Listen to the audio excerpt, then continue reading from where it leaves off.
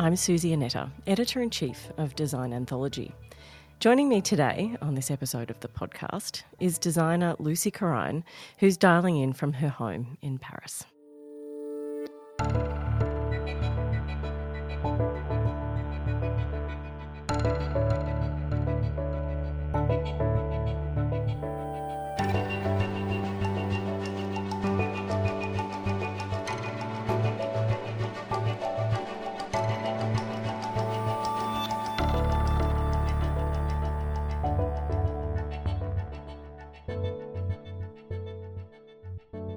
Well, thank you so much for joining me on the podcast, Lucy. It's great to be chatting. Pleasure. It's really great to be here. Thanks for having me. It's a pleasure. I thought I might start our conversation today by asking you about your childhood and your education and early work experiences with Matthew Hilton and Pearson Lloyd, and how each of those may have influenced how you work now in your own studio. I came into the design industry through a love of art. I grew up in West Yorkshire in the north of England, and this was the birthplace of artists like Barbara Hepworth and Henry Moore and David Hockney. There was, quite a good portfolio of really big international artists in the region, and their legacy was quite prominent across the county.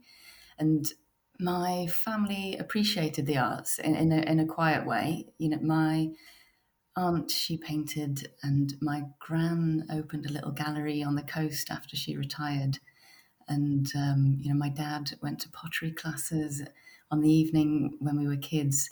And, so we weren't, connected to the industry, or we didn't know anyone famous, but I grew up around a kind of prosaic appreciation of creativity.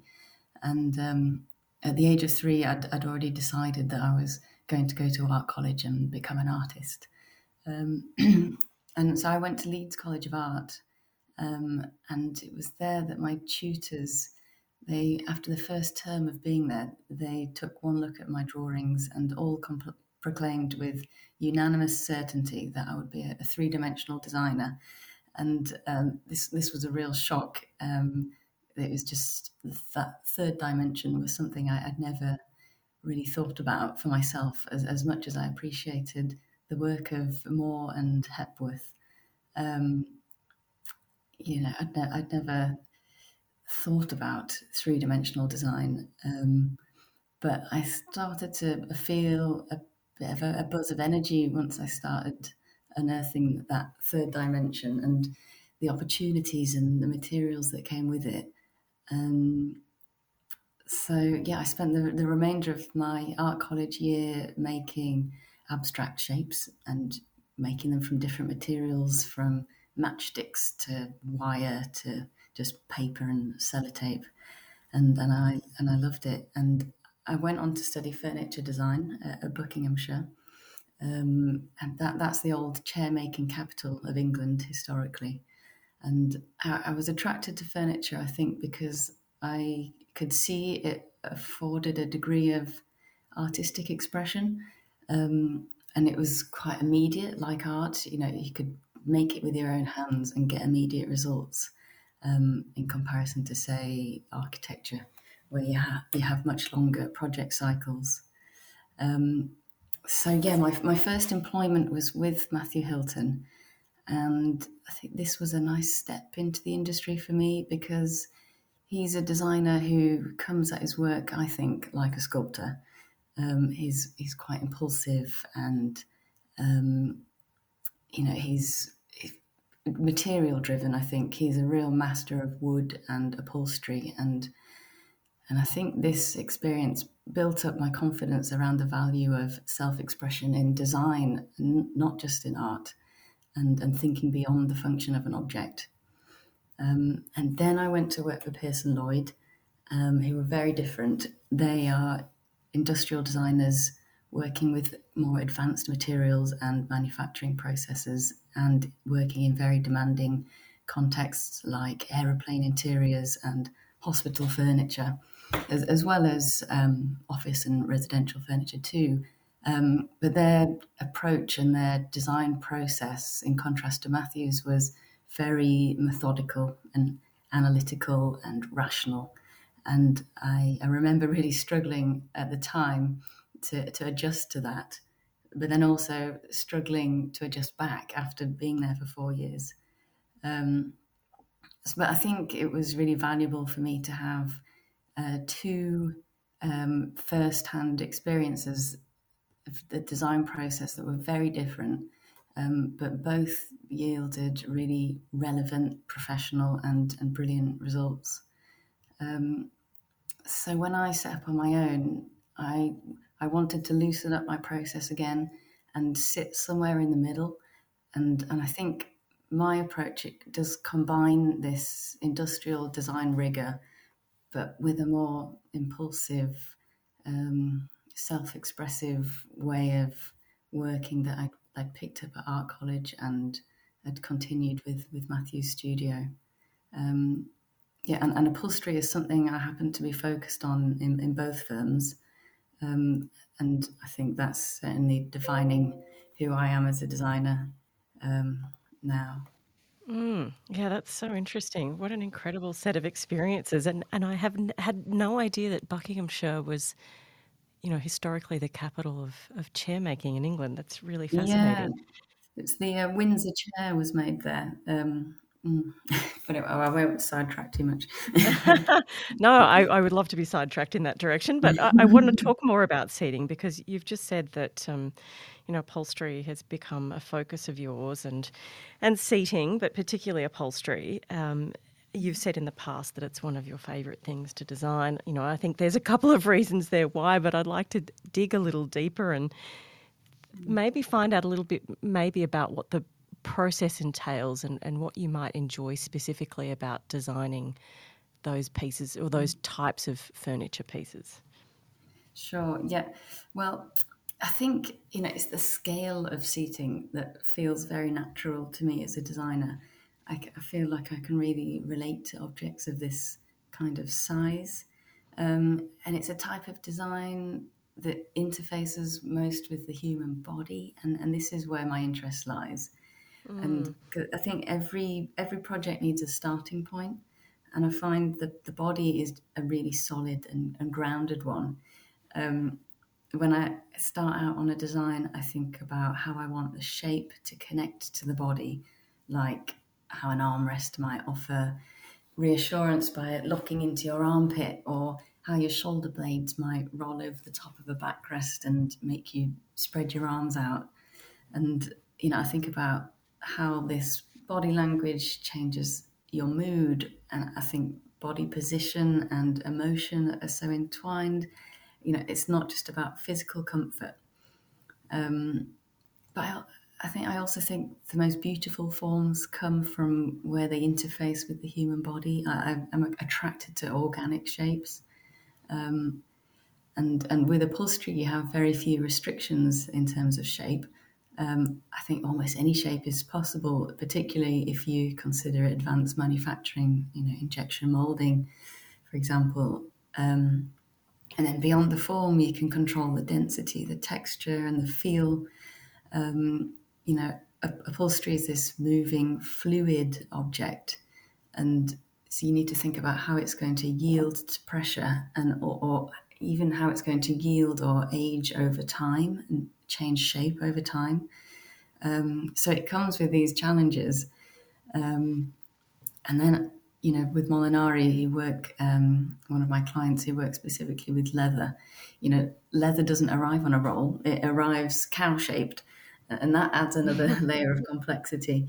So I feel like it's this endless medium to work with, and that the body is an endless brief too. It has different postures and different ages, and it travels through different contexts. So it's not this static thing either. So when we've got these two moving entities, and in that sense, I feel, upholstered seating is a subject that I could easily dedicate a life's work to. Well, I hope you do because I've never heard anyone talk about it quite like that before. It's fascinating. I want to dig a little deeper into the psychology of furniture. You've talked about the design process, or designing pieces that encouraged a relaxed posture or relaxed behaviour.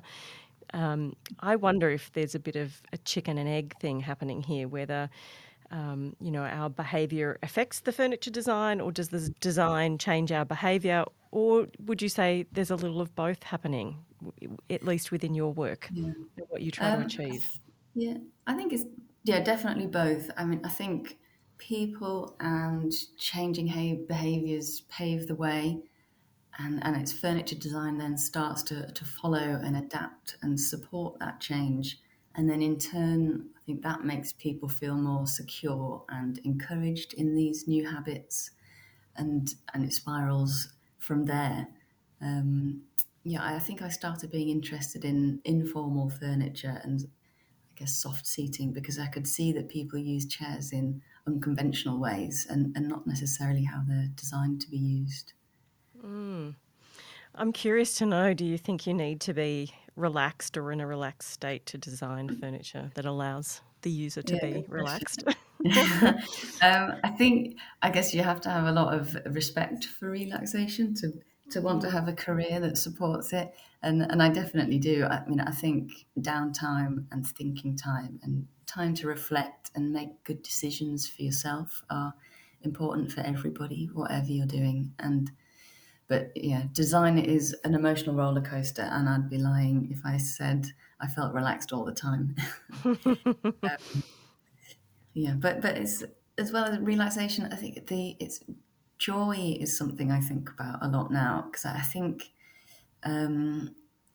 this is kind of tied together with relaxation. I feel joy is what makes us feel peaceful and content, and it's that in that sense, it's joy that has the capacity to make us slow down and relax.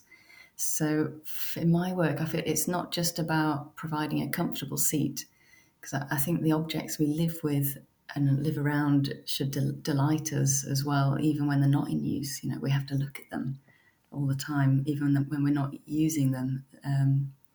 So, yeah, I'd like to mm. tie joy in with relaxation. I love the sound of that. I'm going to come back to the element of time in a moment. And before I do that, I wanted to delve in a little bit more into your relationship with Molinari. You mentioned them Mm. earlier.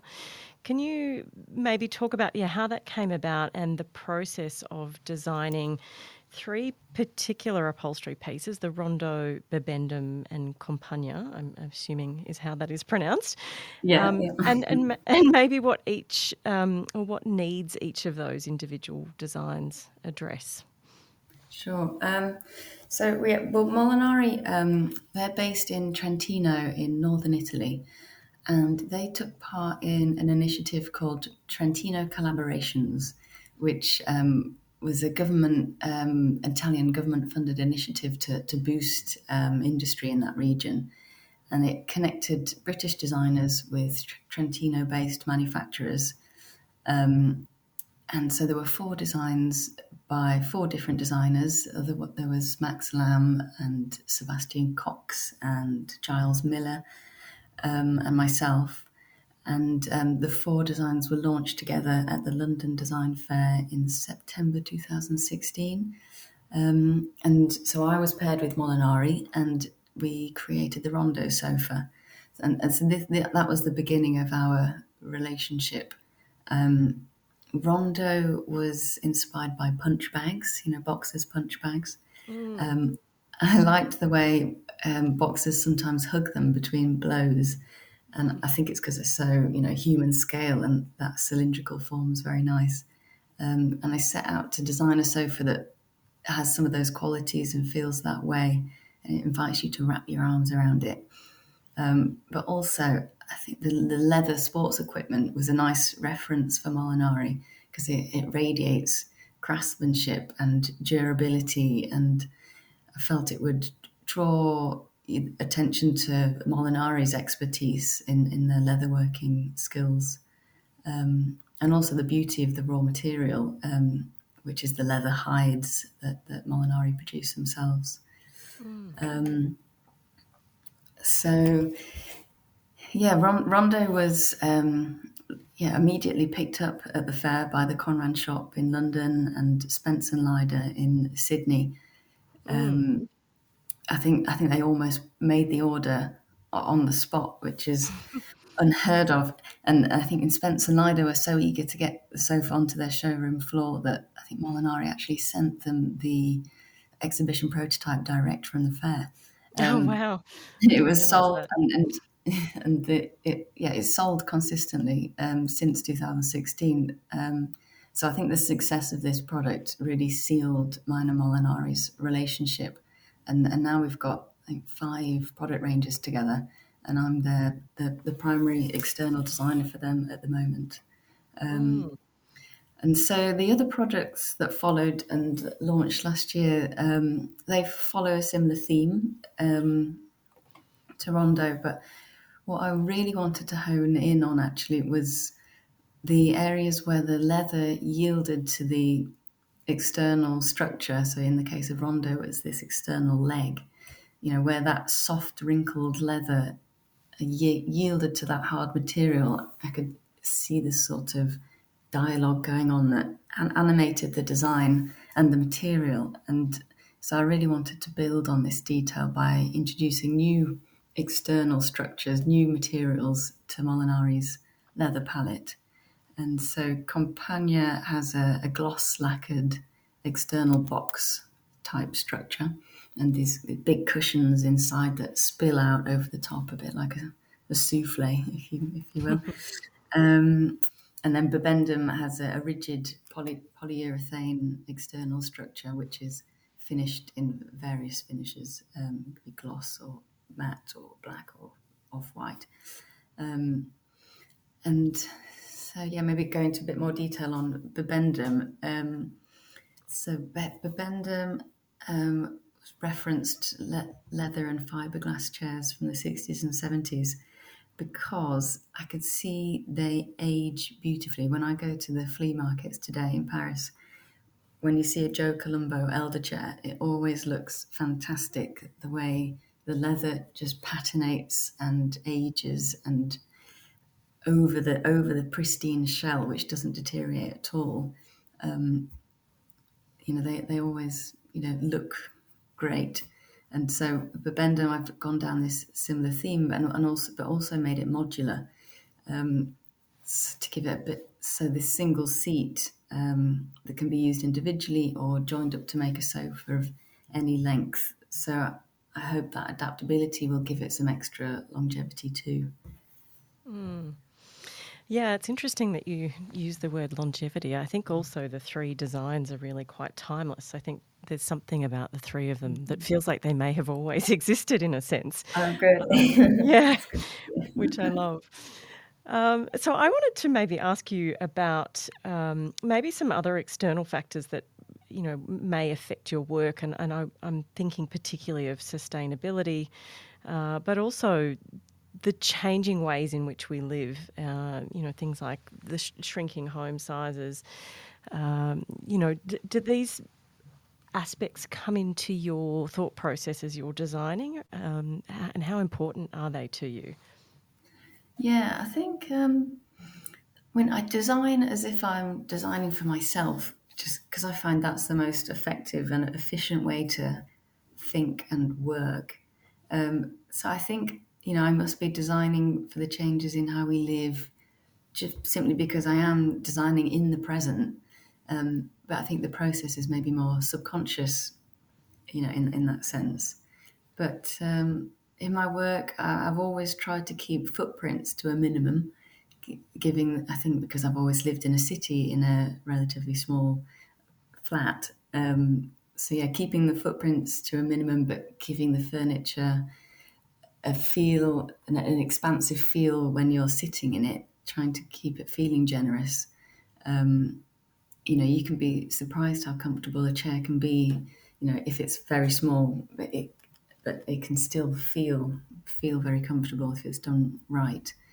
But yeah, I think since the lockdown, I was started thinking more about portability of chairs. We happen to have 2 little tub chairs on wheels, during the lockdown, and they were great for moving around the flat to follow the sun, to read, move to the window, or move back in front of the TV on an evening. And being able to reconfigure the seating in a room suddenly became more important when you were spending so much time in that room. So Compagno actually had this mobility in mind. I started this design with the wheels, and I wanted it to be mobile, and I wanted those wheels to be an integral part of the design, not just an add-on. So the wheels align with the four extremities of the frame and are quite a prominent feature. And the final design, I guess it has a sort of carriage-like or go-kart-like language to it, which I hope gives it a bit of charm. Absolutely. So I want to go back to time. You mentioned it earlier. From what I have read about you and your process and how you work, it seems that time and also solitude are quite important to your process. Could you talk a little bit about that for us? Yeah, sure, it's true. I mean, the studio I had in London for the last 8 years, what was my first studio, was in a really remote part of East London, overlooking the River Thames. It had a great kind of open view and a big sky. And it was in the historic Docklands area, which is now a nature reserve. And it's underneath the city airport flight path. So, it was isolated. But I often attribute that isolation to helping me find my own voice in this industry. But I think to answer your question, I think it also helped me find my own pace. I think being there, I didn't feel the pressure to keep up with my peers or to grow into a bigger company, or, produce lots and lots of work. I don't have employees, or feel a great pressure to increase my productivity. I just love doing the work with my own hands, and that's what's really important to me. And I like to make 1 to 5 models. This is part of the process that slows me right down. It kind of forces you to slow down. And then these models are also quite charming and alive, and I can put them around my studio and live around them and spend a long time looking at them, kind of giving them the consideration they need, to really see whether they have that longevity, or whether that their appeal is long lasting. And I try and keep these models around me for as long as I can before I show them to a client, so I can be sure that they have a lasting appeal. So yeah, taking things slowly is a big part of what I do and value. That sounds so incredibly luxurious, but maybe it shouldn't be. It is a bit Maybe it should luxurious. just be normal. No, I'm incredibly jealous. Well, I want to ask you about instinct and listening to your gut, however you may kind of define that. How important would you say that is as part of your process? Yeah, I think good designers are using their instinct and their gut all the time. I think this is what makes one designer stand out from another, and what leads to memorable or iconic objects. I don't think you can achieve that level of work if the design process is completely rationalized and calculated. You could teach anyone to work in a robotic way like that. You know, Dieter Rams, as we all know, is a designer known for his purist designs, and he wrote what he calls the 10 principles of good design. And just to give an example, I think one of them went something like, good design is as little design as possible. And the general text contains narratives like, design is not decorative, or they're not works of art, and design should be neutral and restrained. And I kind of understand all this and agree to an extent, but I don't think it's quite as simple as that, because when I look at Ram's work, I see that it is recognizable, and it does have a signature, and I think that's his personal touch that makes his products special. And he doesn't mention that in his 10 principles of good design. And I think as lots of designers, or we all avoid talking about instinct and gut as part of the design process, just because it is so hard to talk about, because it's not a tangible or measurable thing. It's ethereal, but I don't think that makes it any less important. Yeah, I think we should try and find ways to talk about it more. Mm. Yeah, that's really interesting. Uh, so I guess, yeah, talking about process, the last 2 years or longer now, perhaps, have obviously changed a lot of things in terms of how designers are working without physically being able to visit factories or workshops. And Yeah. I wonder how different that is for you, because I think a lot of designers rely on those maker partners to produce prototypes, and you've talked about making some of those models on your own by hand. How much has that changed for you over the last 2 years? What compromises may you have had to make given the Yeah. COVID situation? Yeah, I mean, it did pose its challenges. I think, not being able to travel to visit prototypes and develop products with the factory was limiting. Upholstery, as I say, is this moving, flexible, fluid thing. So even the most, perfect 1 to 5 model or meticulous technical drawing, it still leaves a lot to interpretation, and it's not enough on its own to fully translate your vision. Over the years, I've learned to wave my hands and make big motions and gestures to help communicate and describe what I want in terms of the movement or particular details, but also to help take up space in the room and make sure my voice is being heard and understood. And this is something you can't do so well on Zoom. And then for me, it's because of upholstery and seating. I need to get my hands on it, and I need to feel the design with my body and nestle into it. And I always take my shoes off when I'm trying out a prototype in the factory and put my feet up and sprawl myself over it. So yeah, not being able to travel was to visit the prototypes was hard, and we muddled through on Skype or whatever. But ultimately, the distance it did lead to more convoluted and elongated development periods, and I think that added cost and strain to both the designer and the manufacturer. Launching a product at a fair that you haven't seen before or signed off is really quite stressful. So I Mm, hope we will start doing more regular factory visits again. mm, Um, absolutely. Well, I wanted to ask you next about, mentors and potential advisors that you may have had over the years. You talked about your early work experiences and what they've kind of brought to you and your philosophies. But maybe more particularly about the synergistic relationships that you may have with retail partners. You mentioned Spence and Lyda earlier, and getting that first prototype onto a retail kind of floor. I wonder whether that sort of feedback direct from consumers via those partners, how valuable do you find that? Is it something that you're actively engaged in? Yeah, yeah. I mean, I wish I had relationship with all the retailers that carry my products.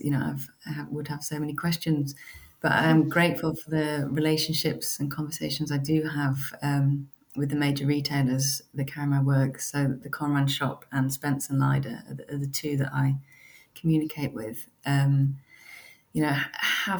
an object at home versus going shopping and looking to purchase an object for your home in a retail environment are two very different things. And that's where a retailer can really help us designers out. I met Fiona from Spence and Lyda in London when she came a few years ago. And she gave me some great advice after I designed Otto, my second product for Molinari. And it was her direct and constructive criticism that pushed me forward and got me into, working with new materials and forms. We went for a coffee, and it was the first time we'd met, but she'd been selling Rondo well and was about to take the plunge on Otto too, but had some reservations.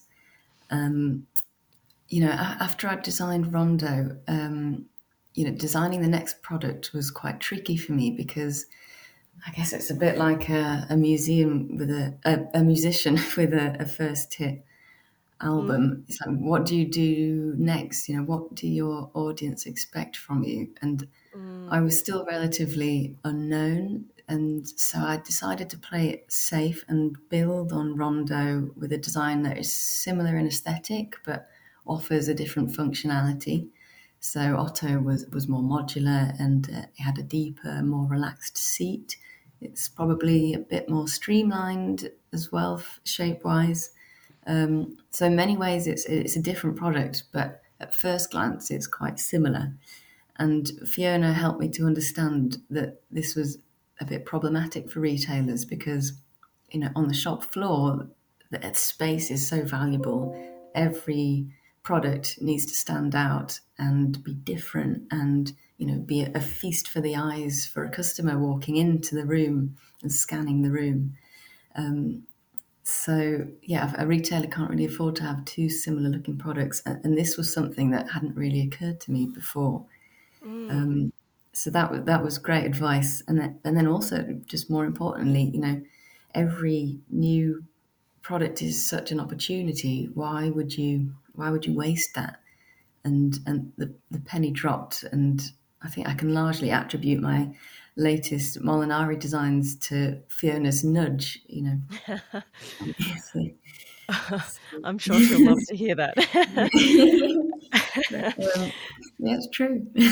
Well, But that's wonderful that you were so receptive to that feedback, though. I'm curious to know whether you see an alignment of values, um, I guess, with Fiona and Spence and Lyda in particular, and if so, is that something that's important to you? And I guess you're maybe not necessarily selecting retailers, but to be partnering with people like that sell your designs.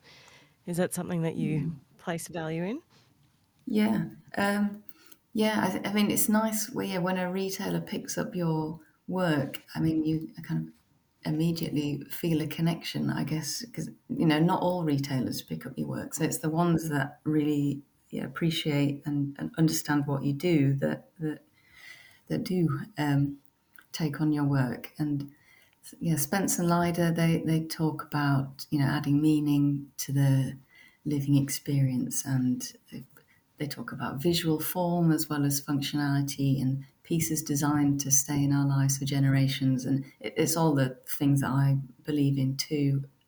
I want to design objects that will get passed on or handed down, and I want to design objects that are memorable and stand out. And I agree with Spence and Ida. It takes form and not just functionality to do that. Well, I don't know if you saw the display of some of your pieces at Villa Alba, their installation during Melbourne Design Week Yeah, I've this year, seen the but they photos. looked spectacular. Beautiful, doesn't it? What a show. Yeah, Yeah. yeah, they did a great job. Mm. So my last question, although I feel like I could talk about sofas and chairs with you for hours on end, it's so fascinating. I know that you've just recently relocated from London to Paris, and I wanted to ask you a bit about that change in scenery, obviously very different cultures. What do you think that has, or what do you hope that it will bring to your practice? Yeah. So, I mean, moving my studio to Paris, it was a big decision, but, I was already living here quite a bit, but, living between the two cities. So I still go to London quite a lot to meet with clients, but also I teach at Kingston University, which is something I really value. The students there are really bright and they keep me challenged and articulated, which is quite important when you're mostly working alone, like I am. But I think it's the extra perspective that I get from moving to a different country that's been a great motivation to me. I feel design is very respected here in Paris, but in a different way to how it's celebrated in the UK. I think the decorative arts are cherished here and are just part of everyday life. Paris is so ornate. This plays out in the furniture here as well, in the antique shops and the flea markets and in people's homes. Art Deco is a huge influence here, whereas in more, UK, it's more Scandinavian design that's probably more influential. But yeah, I mean, during lockdown, when all the galleries and public spaces were shut, and you could only go out for a walk for 1 hour a day, I turned my eye into this street, for want of visual and three-dimensional stimulation. And I became fixated on all the different doorknobs displayed on the streets, and all different materials, different finishes, processes, colors. And I started photographing them, and each one was like a miniature sculpture, giving life and identity to each building, and that spoke to my respect for self-expression again, and I think you know going around it a long way, but I think being in Paris, I do feel more free to express myself here. Yeah, and I enjoy the culture of living well, enjoying life and all its simple pleasures, from pastries to ironmongery on the Mm. streets. Um, That's a great Everything, combination. yeah, everything is enjoyed and embellished, and there's a kind of culture of just living well, which is nice. Mm. I'm excited to bring my work here and see where that takes me. That sounds terribly exciting. Pastries and ironmongery. I'm Yeah. I'm all for that. Lucy, thank you so much for your time today. It's been such a pleasure chatting to you, and we're obviously eagerly awaiting to see what you do next.